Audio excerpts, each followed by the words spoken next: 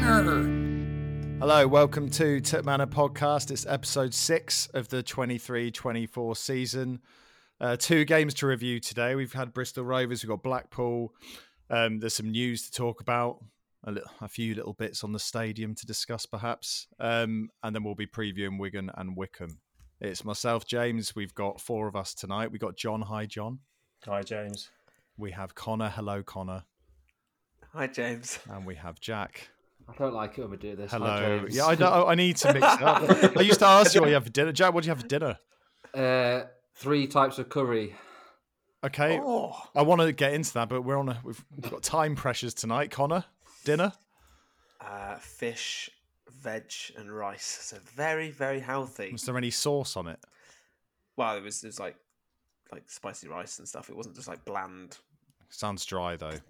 No, it was fine. I'm licking a bit of wood. Let's not do this. Back to that James. time limit. Seriously. Sounds terrible, doesn't it? Exactly. Back to that John? time limit and just seriously. Can we just start this again? No, we're not. What were you saying about time pressure again? Sorry, are we under it? Or Yeah, not? yeah. We do need to go. Yeah. I didn't have time to prepare any anecdotes. Is this where we could plug the Patreon or not? Not launching a. Patreon. We need funding. Give us money. We're struggling. We're going under. Yeah. Anyway, should we get into things? Let's just go straight into it. News. It feels weird to jump straight into injury news, but that's what we're doing. I don't know why. This is why anecdotes are important. Contracts? Yeah. I've kind of forgotten how to do this. I want to do injuries. I've said it now. Cambran, is he actually really hurt? Or is it just a bit of illness? There was stuff going through the camp. Manny just said he sounded rough, so I think it was just like bad cold, COVID or something. Any reports on Calpol sales? His local Tesco? Nothing like that. No, that was meant to be an anecdote. His local Tesco is my local Tesco's, and it doesn't seem like there has been, so it's all right. Did Manning say that's he might be back? That's an interesting bit of insight. How did you know? How do you know it's his local? How do you know your local Tesco is his local Tesco? Because I've seen him around my parts, my ends. Your parts, my ends. So I really wish we could start this podcast together. I just realised. No wonder he's ill. Yeah. So you've been stalking him up the Excuse me. Stop that sentence now, John. supermarket aisles. For God's sake. So yeah, I don't think he'll be ready for Wigan. Yeah, definitely not. Right, Carl Edwards is out for 2 months. Has that been confirmed? Yeah. Yeah. Hamstring, so not great. Okay, fair. We can really get it off on a positive note here. Negru, what was that? I didn't see this. I saw some chat about it in one of the WhatsApp chats, but just a general knock or... So they said on Radio Oxford that they believe he's got a slight injury or knock. Fascinating.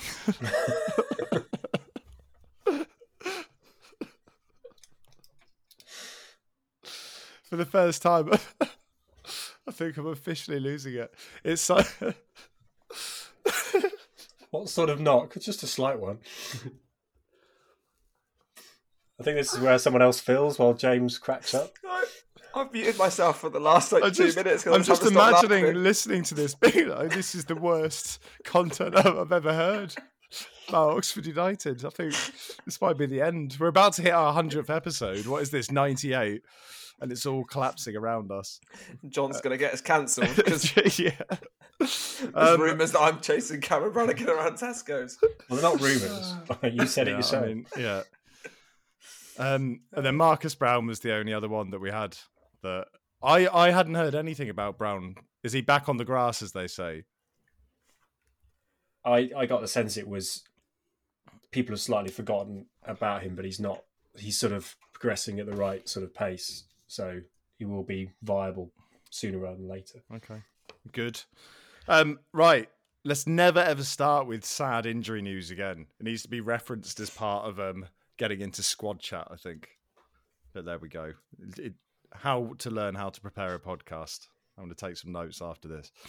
On the contract side, which is positive, Connor, Kieran Brett, like there was a bit of like the club were getting us to guess who the new deal was for, and I think a few of us jumped in straight away with McGuane, but it was Kieran Brown. New, at least kind of extending through to 2026, so positive. Yeah, definitely. I mean, now every game composure I can actually seem to offer some contribution to this podcast. But no, definitely. I think you're right.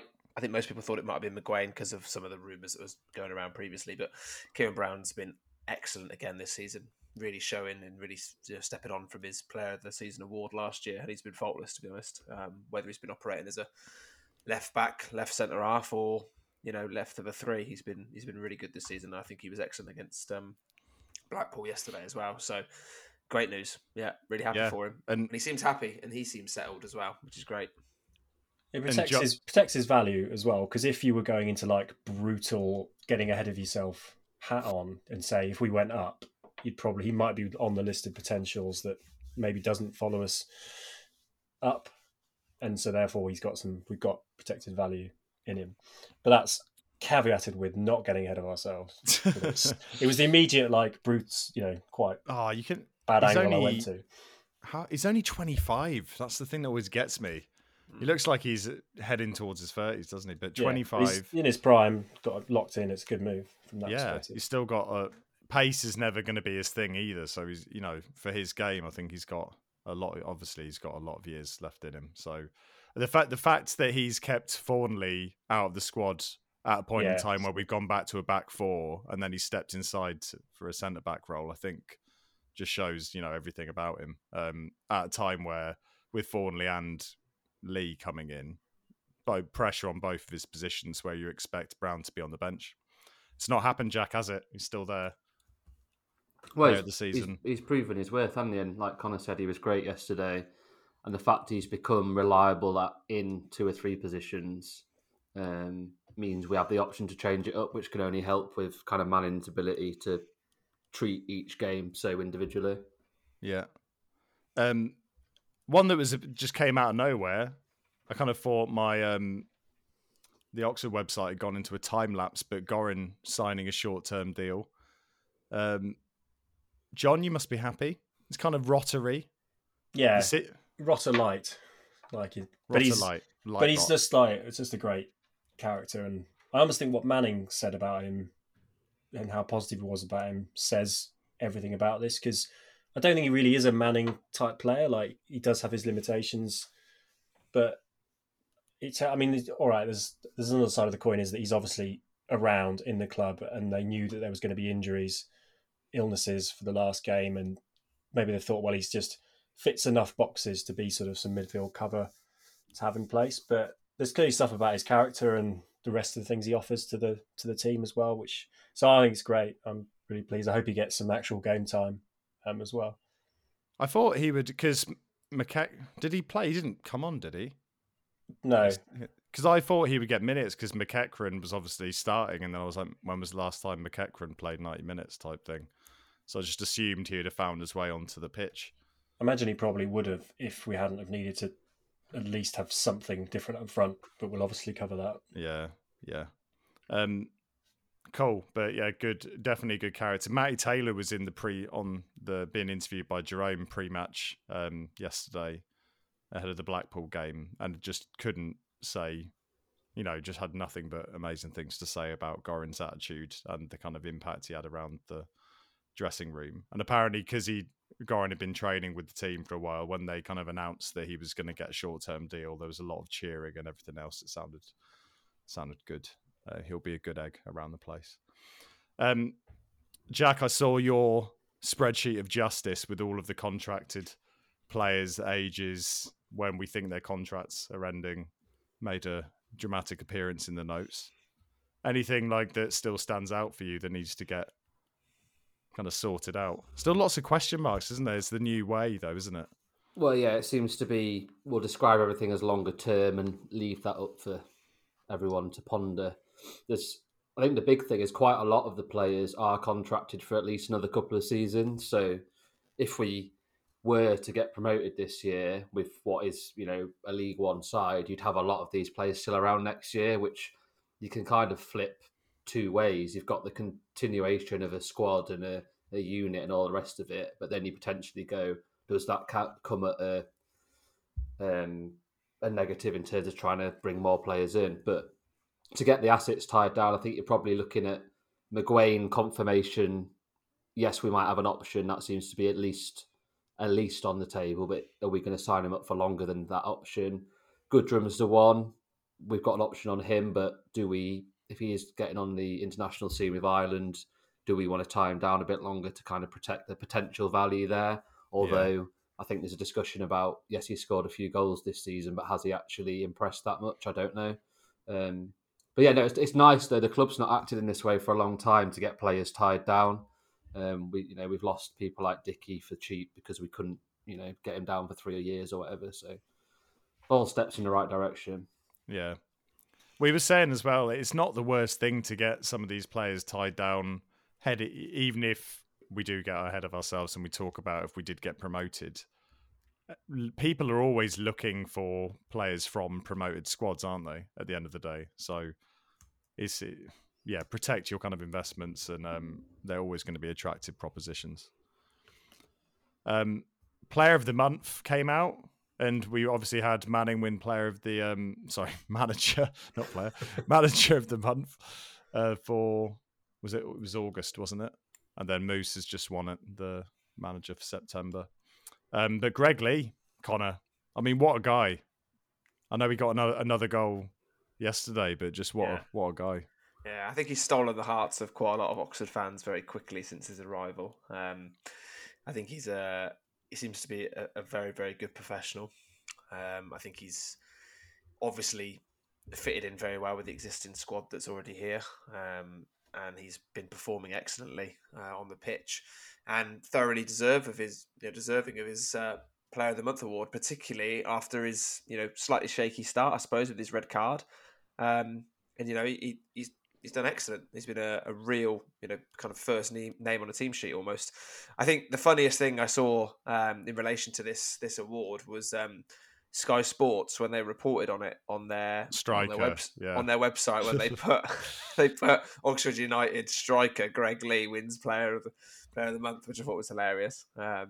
And to be honest with you, at this rate, you might as well play up front because he's scoring just as many as a decent striker. So dangerous, brilliantly. You even heard it in the commentary yesterday where they're like, the attacking outlet, Greg Lee. He's playing in a back four, for Christ's sake. He really was. We were saying even with his goal, he still had 3 or 4 other chances where he was in or like there or thereabouts on the end of things. So, yeah. I also, I like the tweet that we put out when he won it, that of the decent 5-a-side team that's shaping up of previous Oxford United. Winners of Player of the Month with Jake Wright in 2012, Ryan Clark in 2014, and then Matty Taylor in 2020, and now Greg Lee. I mean, that's not a bad 4-a-side team. We just need one more now to fit in there. The thing about that, though, when I had a look at it, was that means we didn't get a Manager of the Month or Player of the Month in the 15-16 season. And when you think we had the likes of Roof, who was brilliant, Hilton, it's amazing that squad didn't get much recognition from month to month. Yeah, but Northampton was so brilliant though. Yeah. That's why. Sorry, they were clearly the better team. Like, yeah. Should we talk about the stadium, boys? It's quite a nice. This is your moment. We want to hear the James CGI. Yeah, we should. Be questioning you. Well, the angle on the stilts doesn't look quite what I'd like it. A different shade of blue, possibly. But bring that on. The video kind of came out, didn't it? And then I kind of instantly downloaded it locally, and then they kind of didn't have it running anymore. So I was just sat there watching it on repeat again and again, taking screenshots in a darkened room. In your pants. Yeah. Do you know what though? It does. It really. I love it. I love the whole thing about how it looks, how I can see. No, it obviously lived literally less than a kilometre up Banbury Road from where the ground is. So I just know the area really well and just was absolutely buzzing with it. I think the only thing that I was a bit more surprised about, but then when you see the elevation shots that were shared afterwards, I thought it obviously it's a bowl, and on the internal side, I was kind of like, I'm not sure what the jump out points are, but when you see the elevation and you actually kind of focus in on more of the kind of hospitality side. I think they were saying some of the hotel rooms will like face into the pitch and stuff, but then on match days they'll be used for kind of hospitality and stuff like that. Yeah, that's fairly common in other places. Yeah. Okay. Well, maybe not in League One game grounds that I've been to recently, or when I was at Fleetwood. They have loads go to my conference game. Yeah, I was going to say. Yeah. What about you boys? What are the main things that kind of stand out, Jack, for you when you saw it? It's just exciting, isn't it? We've talked about it for so long now. Like, what if we could get a new stadium? What if we move? We need to move. But seeing the real images, the plans, and I think the content released by the club is a really good document, not just from a football fan point of view, but for the local community who are obviously going to have interest in it. It's such a quality piece of quality publication. It just looks a good stadium. It doesn't look like a generic new build where it could be anywhere. It looks like it's got a bit of identity about it. The plans for kind of an archway off the main road, and there seems to be a hell of a lot of thought gone into it, and a long way to go yet, as we're fully aware, but it is exciting. And it was actually watching the fly through video was pretty emotional as well to see it. This is what we are working towards now. It just made it all so real. Yeah, that's exactly what I was going to say. With the first time I watched that video, it was just like goosebumps. And it sounds sad. Some people, I suppose Oxford fans are the only ones listening to this podcast, but to anyone else, you just think, oh, it's just a CGI image of a football stadium. But I think what it means to us, I think it's, it's an important part of where the club's going to go in the future. And we want this club to be around for future generations, not just ourselves. And I think this is one of those things you look at and you think, if this gets pulled off, then you know that this club is here to stay for a long time. And it's a beautiful looking stadium from what the CGI images have produced, and it really does kind of get you excited to think, once we start seeing shovels in the ground, hopefully, these images might be coming true sooner than we think. It's amazing. I think the one thing that really stuck with me with the photos was just kind of the flags as you kind of walk up towards the stadium, like the surrounding area actually being more, even though one of the pictures on the flags, I've just zoomed in, I swear that's Chris Cadden. Yeah, it is. This is what we wanted from you. Zooming in.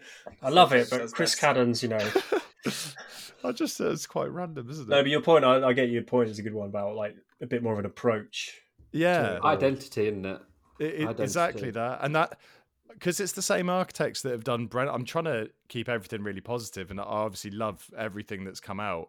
But with Brentford, they really kind of went to town on the uniqueness of the stadium as well. So I think it'll be interesting to see what the final product kind of looks like. Obviously, they want it to be as close as possible to this, and you can't actually see, if you saw like some of the images from top down, they've actually got kind of grass and flora and stuff actually on the stadium itself, haven't they? So yeah, I really like the colour as well. Just throwing that out there. I really like the fact that it's blue. There's a big ox crest, isn't there? A big ox crest, yeah, and also in the images they've got the ox statue, which I would imagine will be coming from the Kassam, and that's probably the only thing that we want to take with us from that place. Not the Bowlplex. Certainly not the Bowlplex. I think it's also got with some of the images of the structure on the outside. It's got a little bit of the Olympic Stadium look to me, with the way that the structure is shaped. It looks really interesting, and also the inside as well, which I believe there was some talk about safe standing as well. Oh yeah. Which I think is an important aspect. I think they said the image, which is kind of looking diagonally across the pitch, is supposed to be from what would be the away corner. So the stand at the far end is planned to be a full safe standing. Mm-hmm. I suppose you can't say the word terrace, but in effect, So it's just exciting, isn't it? It really is. Yeah, massive. Yeah, there's lots more to probably say about it. I don't want to get too deep until there's, like I think I think I know what you mean. I think once that happens, I think you could do it. You could easily do a whole podcast on just the stadium, couldn't you? Quite easily. Yeah, but I guess the thing to say is well done to everyone that's been involved in getting that whole project to the point where it's at.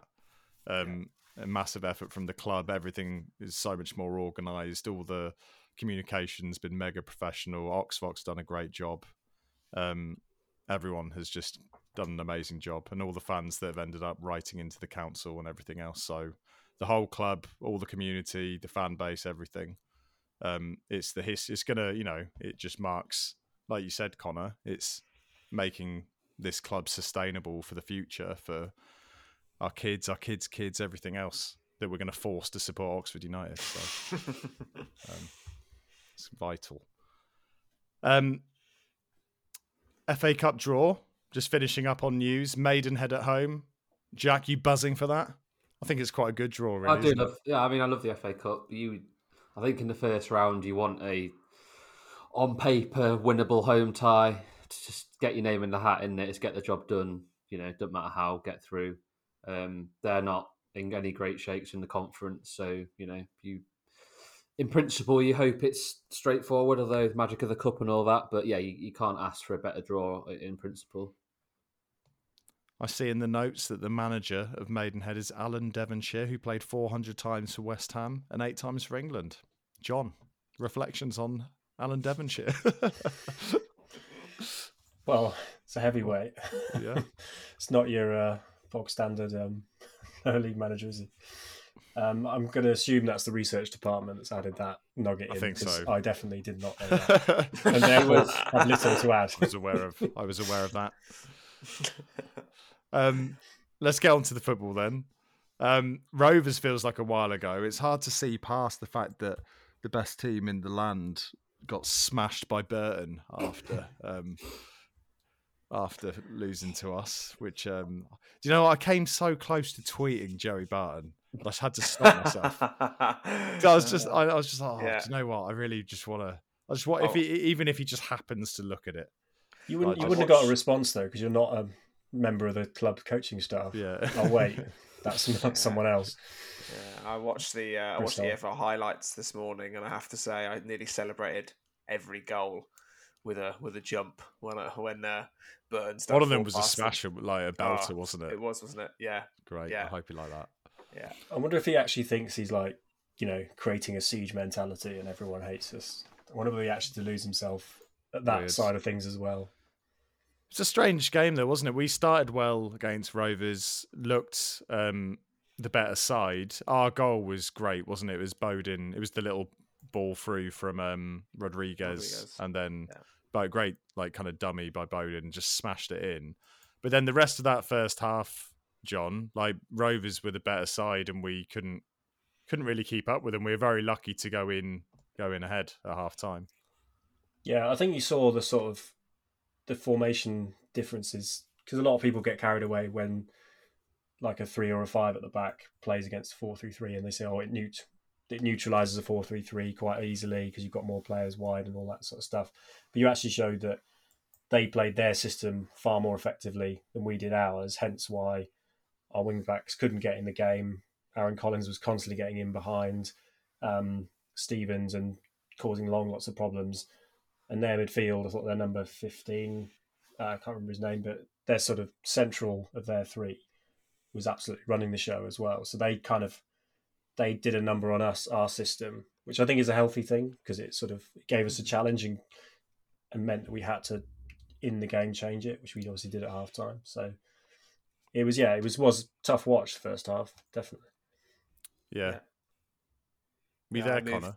Yeah, I was there. Yeah, I moved my season ticket seat actually for that game to the north stand because I wanted to be closer to the away fans to actually have a bit of atmosphere and give them a bit, because there's nothing better than that when you get one over them. So I think John was hit the nail on the head with the fact that in the first half where Collins was causing all sorts of trouble, and I think Long really did struggle up against him with the fact that Stevens was so far away from him. But I think the good thing is that Manning identified that at half time, and there was a change. There was a change not only in system but also in personnel. Stan Mills coming on at half time, which really change the game in terms of the shape. And then it was kind of man for man, I think, and we were clearly, despite Joey Barton's best efforts, clearly the better side at times. Definitely for like half an hour after the break, we were absolutely the better side. We were running the game. The Mills coming on just seemed to stretch the game a little bit in our favour, and then they just seemed to tire out. So the fact that we got into the situation we kind of got in with a few minutes to play, it was chaos, wasn't it? You've got to remember that we play on that uneven surface all the time, and they don't. Yeah, we were used to it, aren't we? We're used to it. It's just an added advantage. Yeah, I just think that with the game, it was one of those when we were watching it, we're thinking, there is certainly scope for them to get back into this because Beadle made a number of good saves. And I think it really was very pleasing to see when Sam Long did score the second from the corner. I mean, and also scoring from a corner. That's true. It's a good thing. And at that point when it was 2-0, we were thinking, right, this is it. That's game over. Settle.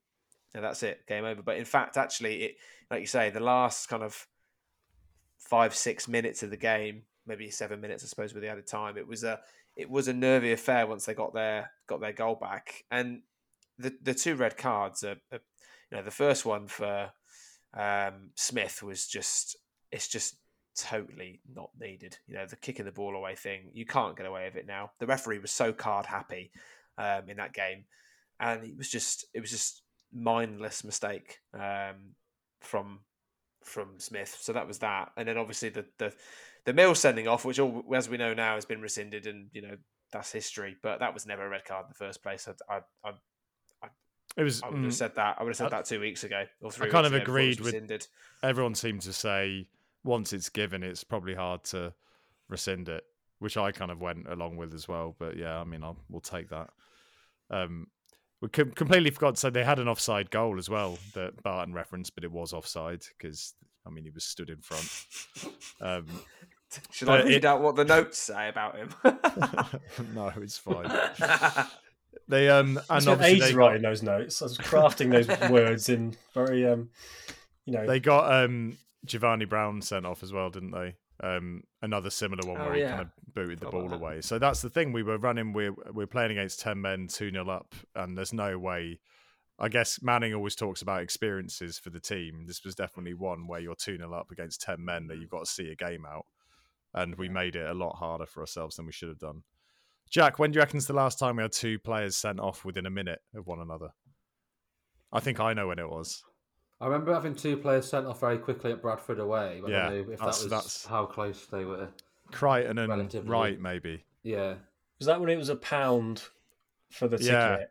I remember dragging loads of people from work along from Leeds, being like, we're great, come and watch us. And we lost 5-0 and had two men sent off. Yeah, that was a painful one. Good for a neutral. It was actually. That was the general feedback.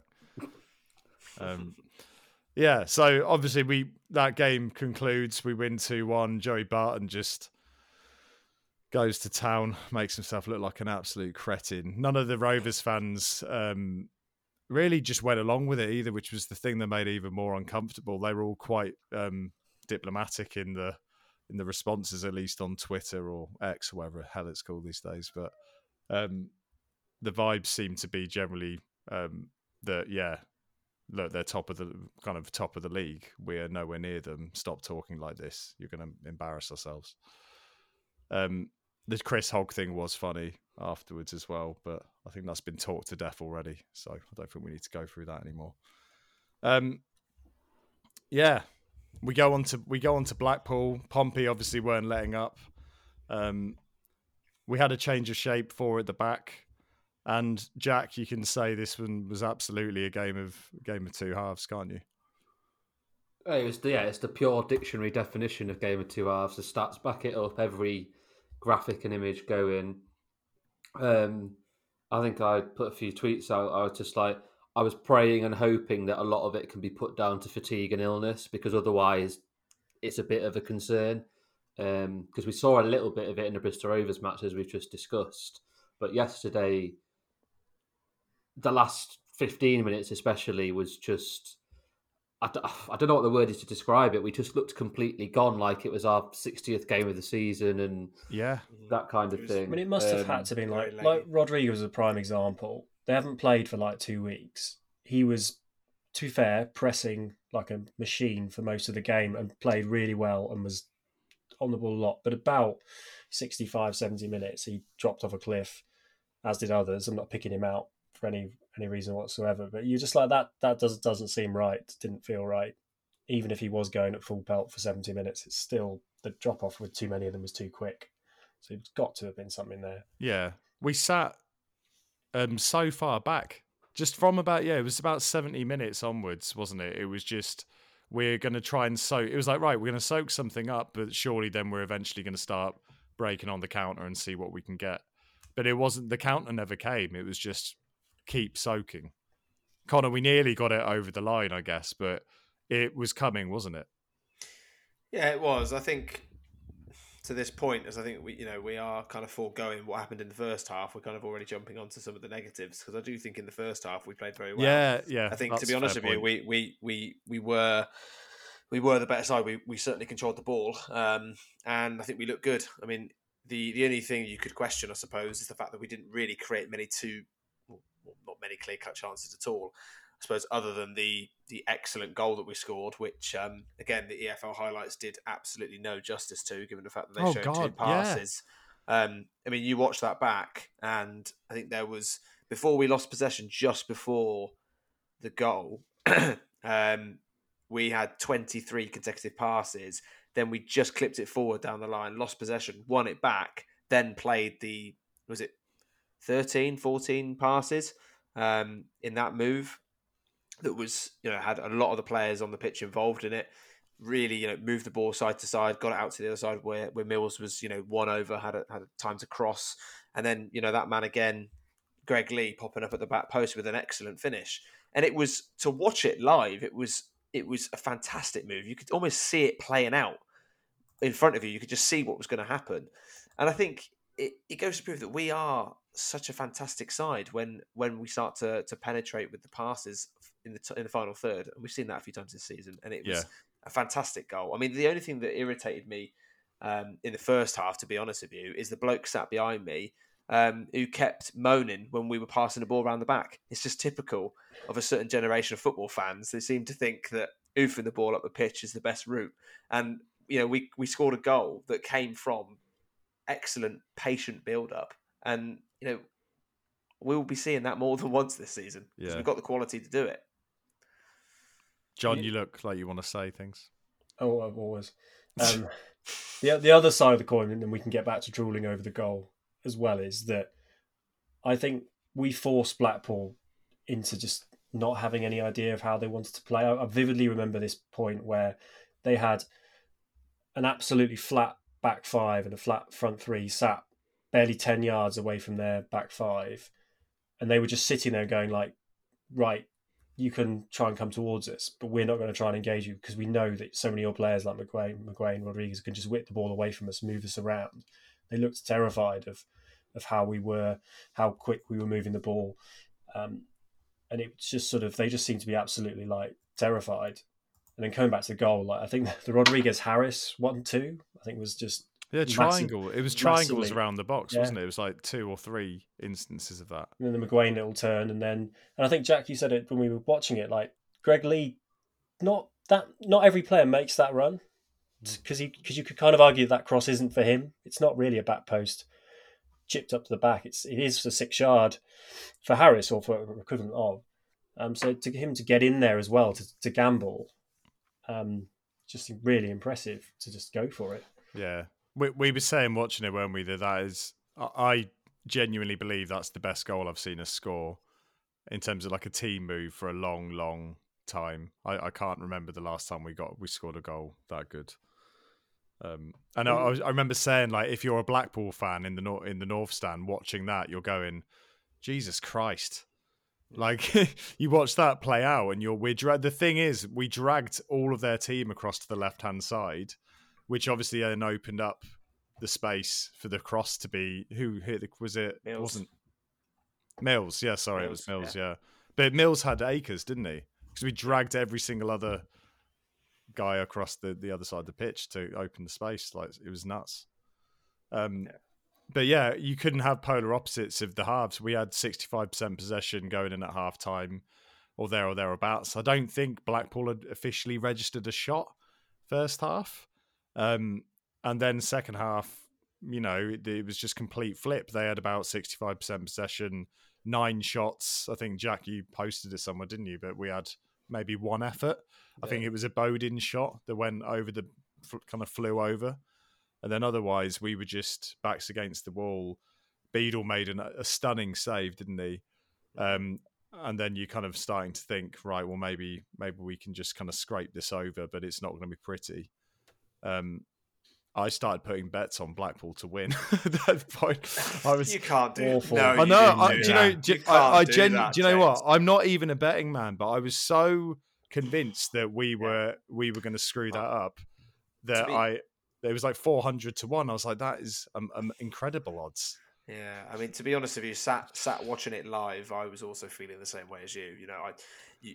It was coming. It really was. And when it did go in, I was, I slumped back in my seat, and I was not a happy chap, because it's so frustrating to I wouldn't say throw a game away. I think that's probably a little bit exaggerating that, because I do think Blackpool were the better side in the second half, and they were credit. And they're a good side. They are a good side. They will definitely be in the top 6 this season. And I think we said this right at the beginning of this conversation, where we did look very, very laggy 70 minutes onwards, and I think, equally to Blackpool's credit, I do think they pinned us back there. We talk about how we didn't have much on the counter attack, but the changes that we made didn't impact the game at all.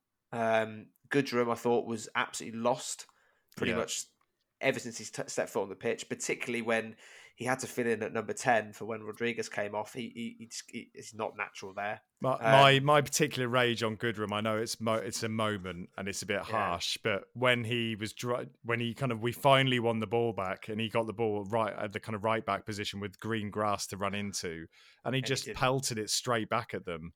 Yeah. If we'd have won a throw in, won a just free kick, ran with it, anything. Yeah.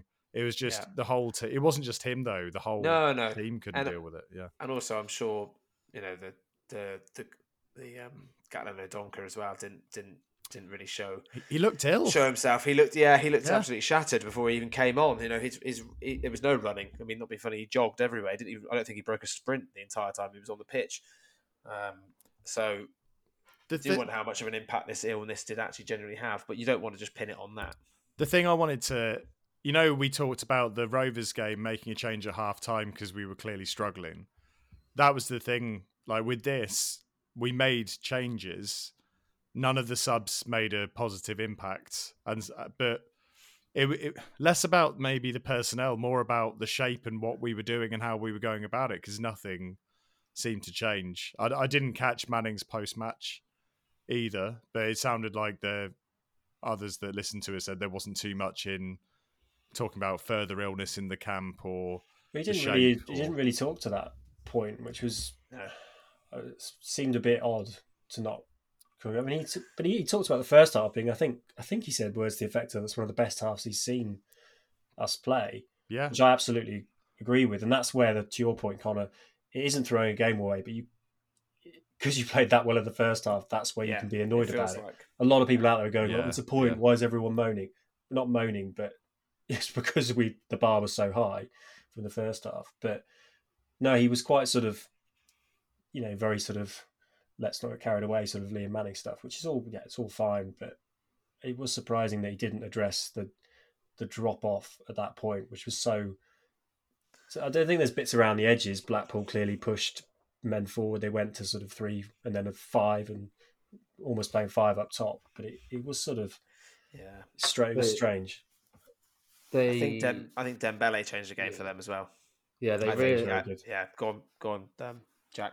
We kept saying it, Watcher, didn't we? That they shoved Dale and the winger on the other side properly forward. So even when we brought Finn Stevens on, Dale had acres and acres of space in front of the south stand lower. Like we went so narrow. But I think that is to Blackpool's credit. Like, there's a lot of people tweeting going, "Oh, we sat back, we did this, we did that." It's like, I don't think we necessarily did. I think there's a number of factors, and actually, sometimes you're not going to win every game. Like, sometimes that's going to happen. So there's no point getting carried away when you win 4 in a row. There's no point getting carried away when you don't win. Like, we're so long to go. When the last times we were playing a Critchley Blackpool team at home, getting absolutely battered, and I do think to Connor's point, they'll be top 6 side. They'll go on a run and they'll be clawing back, some of the points on the autos I'd expect in that as well. So I think there's the only thing to John's point is just I don't think we are used to that momentum swing, at the Kassam, and especially since this season started, I don't think we've seen a kind of the polar opposites. But again, that might just be Blackpool absolutely finding their feet and just us not quite being in the races second half. So one thing it does raise is a little bit of a concern about what's going to happen on Tuesday in terms of fitness levels. That's a great segue. Like we haven't got much time. It is. It is a great segue. Let's go. Yeah. What are your thoughts, Connor? Do you think like Harris is an interesting one as well? Like he needs to build a bit of momentum in his performances, doesn't he, as well? Yeah, well, Harris did really well away at Derby all that time ago. He obviously seems to be relatively comfortable playing away from home, so hopefully he'll do all right at Wigan. But yeah, he frustrated me yesterday, but then again, I think he was feeding off scraps a little bit. I don't really think we played to his strengths necessarily yesterday, but he certainly needs to get himself back amongst the goals to get himself a bit of confidence. And I do still think there is an issue of the fact that he's not being pushed hard enough with the competition behind him, personally. And that's just my thoughts on O'Donker for you, but I'm not going to go any further than that because I'll probably have people coming at me with pitchforks. Yeah. John, do you think Harris is going to... He needs a goal that, he can't. The longer these games go on, he had the suspension in there, didn't he? But he really needs to get a run together because he can't live off that Derby game forever. No, he's sort of displaying some of those, like, I know he does have talk about being a wide player as well, but he was starting to do that thing where he was drifting out wide to get on the ball and trying to show he was doing something, and you just like want to grab him and say, just stay down the middle, keep committing. There's something there, as we've clearly seen, so I'm not too worried about it. I think Wigan will just be an interesting one because they're a bit sort of streaky, but they've got some good players. They've got Charlie Wyke, who I just hate. He's such a grubby, effective striker, though. He's a good player. But then some of the other points in that the research department / Jack has put in, they don't not a lot of shots on target.